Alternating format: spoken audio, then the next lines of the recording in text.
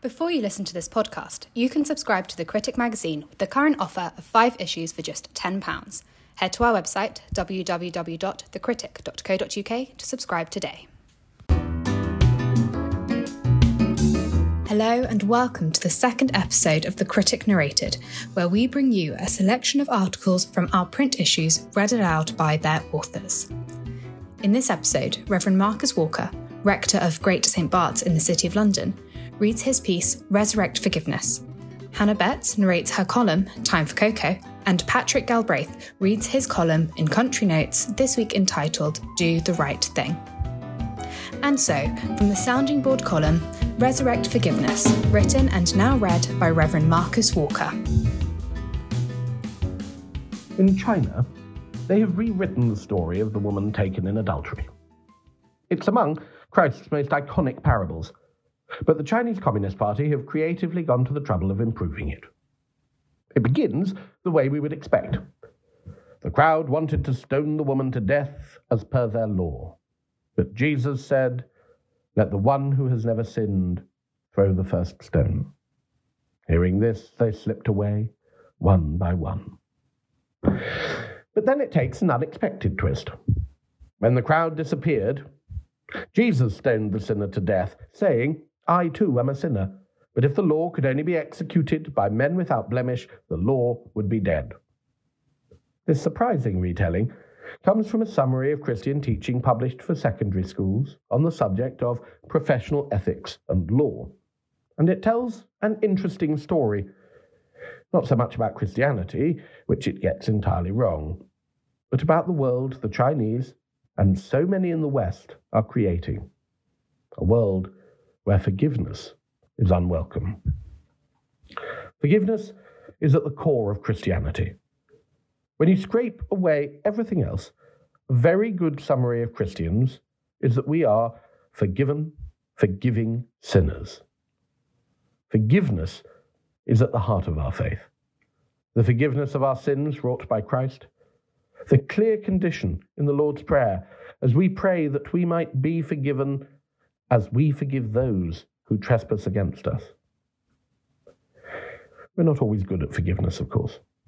Our history is marked by grim milestones as Christians have criminalized certain sins, even punishing some by death. Social ostracism has been a hallmark of the good Christian, while institutions set up ostensibly to care for those who have fallen end up causing incredible harm to those incarcerated there. The fact that Christians are bad at forgiveness does not take away from the fact that we are absolutely bound to forgive. It is written all the way through the New Testament, and Christ probably says more about that than anything else. It has filtered down, albeit imperfectly, to the cultures and societies built on a Christian foundation. And it is dying. If you want the canary in the coal mine for the death of Christianity in the West, it isn't church numbers falling, or sexual immorality, or anything like that. It is witnessing the absolute absence of forgiveness in the new morality emerging from the early 21st century. Footballers hauled before tribunals for things they wrote as 14-year-olds, well before they had either reasonable understanding of what they were saying or any obligation to their future employer. Morality retrospectively imposed by HR departments and reputation management consultants. Academics, authors, journalists, Tesco workers made unemployed and finding themselves unemployable for comments made in haste and repented at leisure. I'm not talking about the situations where someone has said something that is contested but unpopular, where their cancellation should be egregious in any free society, but those who have said actually stupid or hurtful things, the kind of tweets that make you wince when you read them. The situations where HR departments and communications experts will look at the CEO seriously and say that it is imperative that an example be made of the malefactor. Perhaps at its heart is the certainty that the wheel of fortune will never spin round and impale me on its spike. At least, that would be the most obvious reading. Judge not, lest as ye judge, so shall ye be judged, leaves you perfectly free to administer the worst judgments in the world if you think your hands are clean enough when hauled to account yourself. But I don't think that's actually what's going on. Returning to China might be instructive. The horror of the reworking of Jesus' words and actions towards the woman taken in adultery might obscure another outrage, that Christ says that he, too, is a sinner. But if the law could only be executed by men without blemish, the law would be dead. So what is going on? At best, it is the knowledge that if I, corrupt as I might be, do not denounce that other person, then no one will be cancelled and the world will not become a better place. At worst, it is the hope that if we can direct attention onto another person's sin, everyone might not notice our own. The knowledge that we are sinners and might be dragged down ourselves has always been a great motivator for denunciation, and denunciation is the spirit of our age. But still, from the deep recesses of our culture comes a cry from a lonely hill, from a cancelled man on a bloodied cross, that reminds us all that no matter how hard we try to avoid it, we have been forgiven. And no matter how much we resent it, we are called to forgive. And that the world is better for it. And that this is written far deeper into our culture than today's bitter gall. And that means that this cry will be heard long after today's Twitter mobs have fallen silent.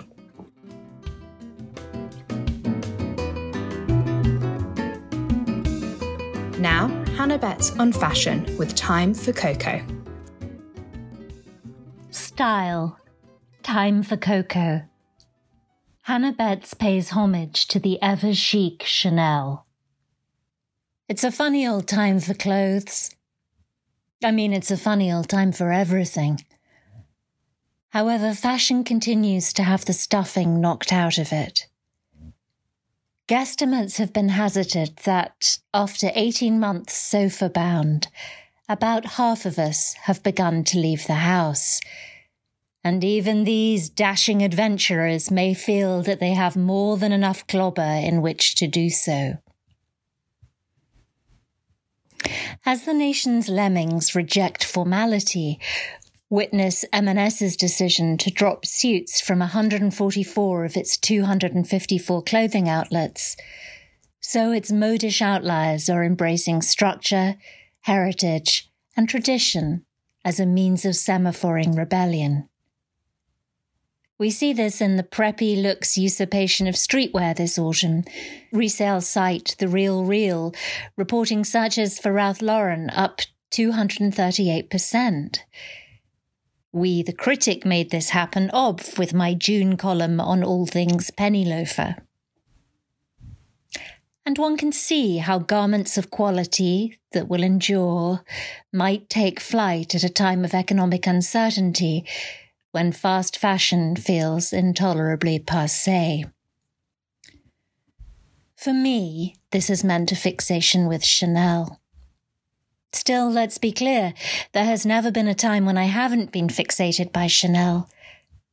However, House Ambassador Keira Knightley crystallized matters when she revealed that, during lockdown, she had daily sported its couture. We have a trampoline in our garden and decided we were only allowed to wear dresses on it. I put on red lipstick every day and every bit of Chanel that I have in my cupboard, and my daughter Edie had Chanel ribbons plaited into her hair. This, my friends, is how to live. If you haven't heard of Chanel, then there's not much I can do for you. Gabrielle Coco Chanel, 1883 to 1971, was a modernizer. Chopper of hair, shortener of skirts, unleasher of ankles, freer of waists, crosser of dress and bronzer of skins. She was no less a modernist, with avant-garde flirtations, many of them literal, with Cocteau, Picasso, Apollinaire and Stravinsky, and co-creator of the supremely modernist Chanel No. 5, a bouquet sans blooms. Chanel was also a structuralist, supplying a system like a language, the individual components of which only have meaning as part of that whole. So, yes, she gave us the little black dress, transplanted from being the orphan, nun and maid's habit to the uniform of the elegant. But also, when she relaunched her label in 1954 after a 15-year hiatus, the septuagenarian locked down the signatures that came together as her look. All hail the tweed jacket, quilted bag, chain belt, two-tone pumps, double C logo, black satin bow, camellia and ropes of pearls, plus a constant pulse between androgynous simplicity and papal baroque. It was the Americans who confirmed her status as fashion's 20th century icon. Her 1950s take on the 1930s once again felt modern yet timeless, free-spirited in contrast with Dior's corseted and constricted new look. Chanel wanted women to move, be empowered. Her tweed jacket epitomised this ease, its hem perfectly weighted with a brass chain to hang perfectly, yet light, free-necked, sans stiffening, supple enough to be able to swing the arms and thrust fists into pockets, teamed with a hand-freeing shoulder bag and shoes one could stride about in. 3 decades later, in 1983, post-structuralist Karl Lagerfeld relaunched the brand with fabulous postmodern aplomb, taking his predecessors' codes and making them the world's most covetable symbols. Since then, however resplendent the pastiche, there has never been a moment of Burberry-esque overkill. Chanel is baiser and cool, aspirational and inspirational.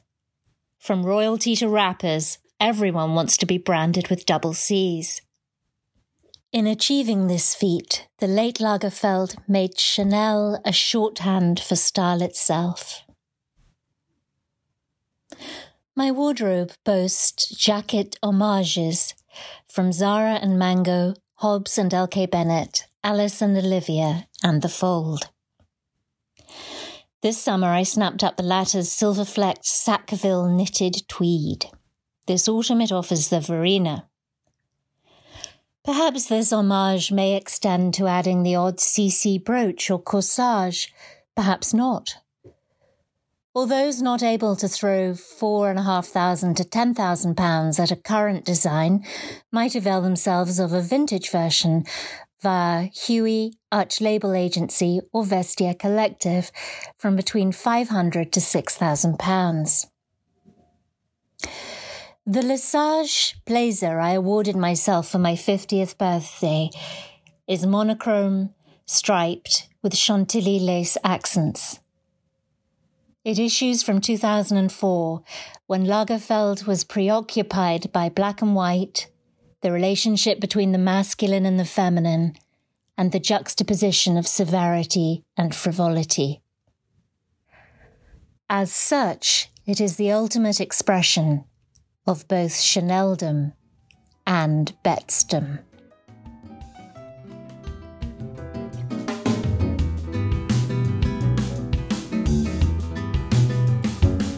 And finally, Patrick Galbraith on Country Notes and Do the Right Thing. Do the right thing. Shoots must be places of buzzing biodiversity. As I peered down at the stuffed pheasants, I could feel him watching me, fingers curled round his rolled-up cigarette. I'd say it'll all be over in your lifetime shooting, what with no demand for the carcasses.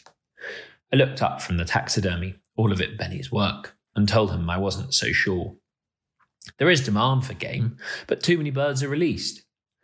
Eyes half closed, he smoked the rest of his fag in one deep draw, then glanced down to the radio, playing away next to 2 Victorian bitterns. It wasn't clear whether the old master taxidermist was enjoying Rita Ora's 2012 electro-pop hit Anywhere, but in truth, nothing was very clear at all.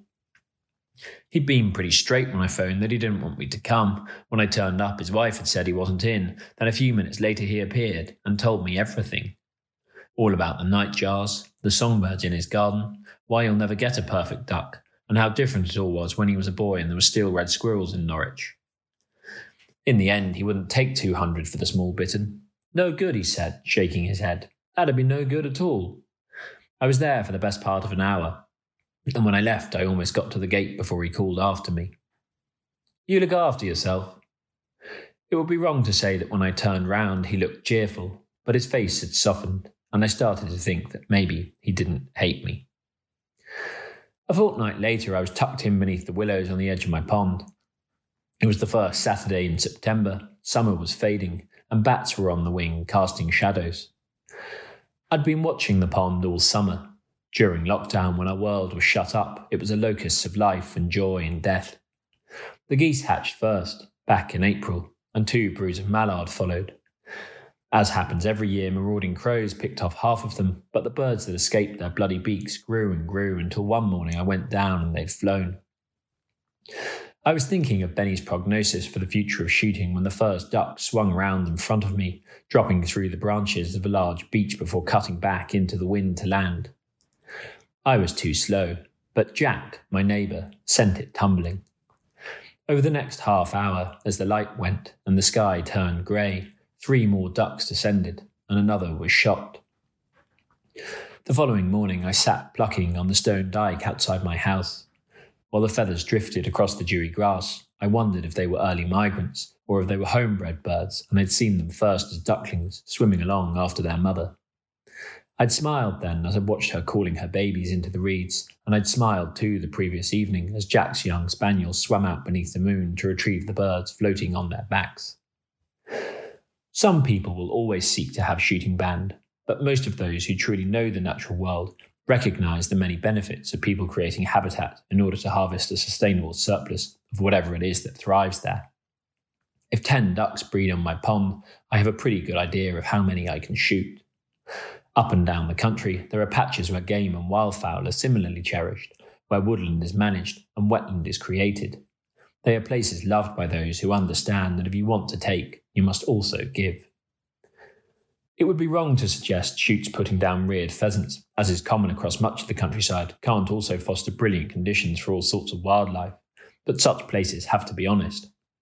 Are they maintaining scrub and planting swathes of sustenance for the likes of linnets, yellowhammers and turtle doves, or are they flooding the land with game birds and contributing to a situation where more is shot than the meat-eating public will ever consume? If I had 50 pence for every time I've heard the words "it's complicated" when the role of shooting and conservation is being discussed, I would head back to Benny's and buy the bigger bittern. It's not hard. Shoots, whether they're as diminutive as my wet rushy corner or as sparkling as Sandringham, simply need to ensure they make their patch a more buzzing and biodiverse place than it would be if the sport ceased. It's up to those who shoot, collectively, to decide whether they want it to endure. Done right, there's no reason shooting can't be at the heart of our green rural future, but if it swells and swells, it will eventually go bang, as sure as corvids will return next spring to kill my ducklings.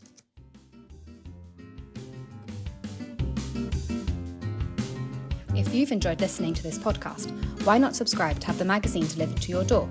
Subscribe today with the current offer of 5 issues for £10 by heading to our website www.thecritic.co.uk.